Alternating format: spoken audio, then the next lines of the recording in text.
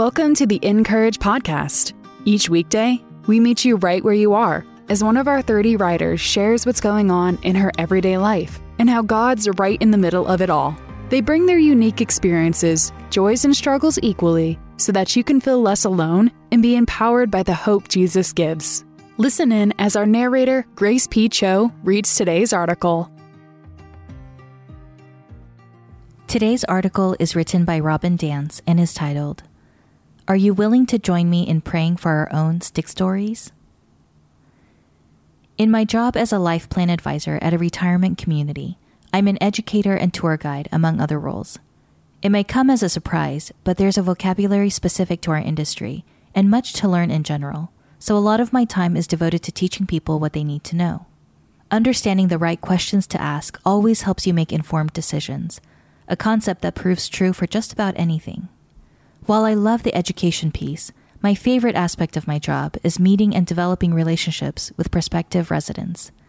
Daily and without knowing it, they teach, challenge, and inspire me, sometimes in life, and the best of times in my faith. When a man walked in on a Friday afternoon recently, without an appointment, while I was nursing a rare migraine, I had an odd sense God was up to something. David was carrying a big carved stick. His eyes were sparkling, and I could tell this guy was a rascal. Turns out, he was also quite a storyteller. It wouldn't take long to discover his fanciful stories usually ended up pointing to God. We talked and toured our campus, and in between my educational points, David interjected his God stories. Somehow, each one was relevant within the context of our conversation. Eventually, we ended up in a spot where we could chat privately, and I had to ask him about his stick. He wasn't using it for walking, so why was he lugging it around? He asked me if I had enough time for him to tell his stick story. Headache or not, I had to say yes.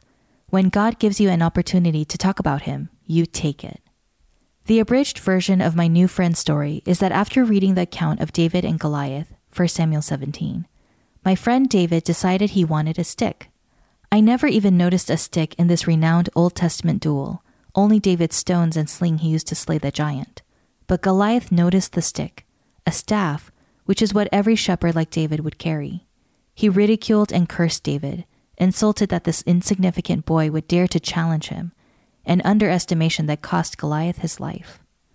So powerful was storyteller David's encounter with God when he read this scripture for the umpteenth time, he started praying for God to give him a stick.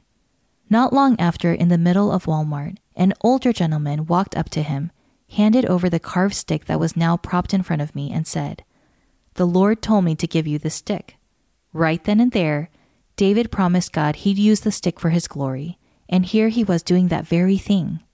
It was only then that I could make out the intricate carving on the wooden stick. Jesus loves you. I got chills. Obviously, I'm leaving out a lot of details, but you get the picture.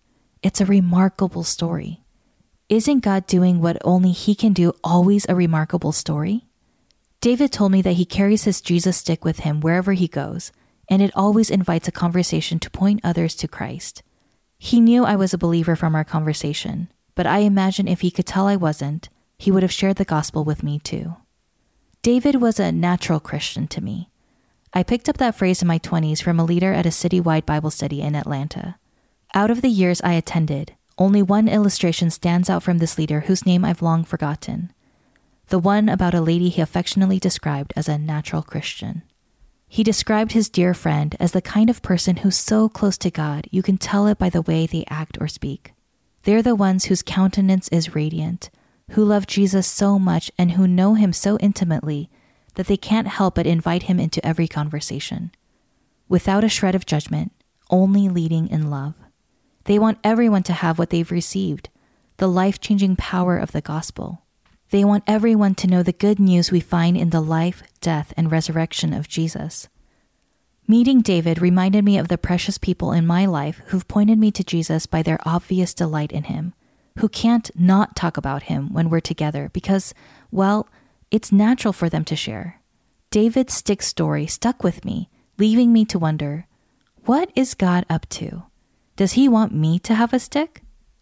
Because I live in the buckle of the Bible Belt, most of my friends are Christians. It's easy to talk to them about God. It's also easy to write about my faith because there are physical barriers between me and those who read my words. But I've always been hesitant to share my faith with those who don't know Christ yet. What I wish felt natural feels unnatural or contrived to me. But what if I had some object, like an ordinary stick, that invited others to initiate the conversation? What if God, the giver of every good and perfect gift, gave me a stick story to tell for His glory? Am I brave enough to pray for such a thing? Are you? Visit encourage.me to read more from our writers, and be sure to subscribe to our podcast so you don't miss a single episode. We'd also love to connect with you on social at Encourage. The fall issue of Dayspring's Everyday Faith magazine is now on newsstands. Pick up a copy today on Dayspring.com or at your local grocery store, Sam's Club, Costco, Walmart, Barnes & Noble, or wherever you buy magazines. The Encourage podcast is narrated by Grace P. Cho and brought to you by Dayspring, makers of your favorite cards, books, and gifts. Visit them today at Dayspring.com.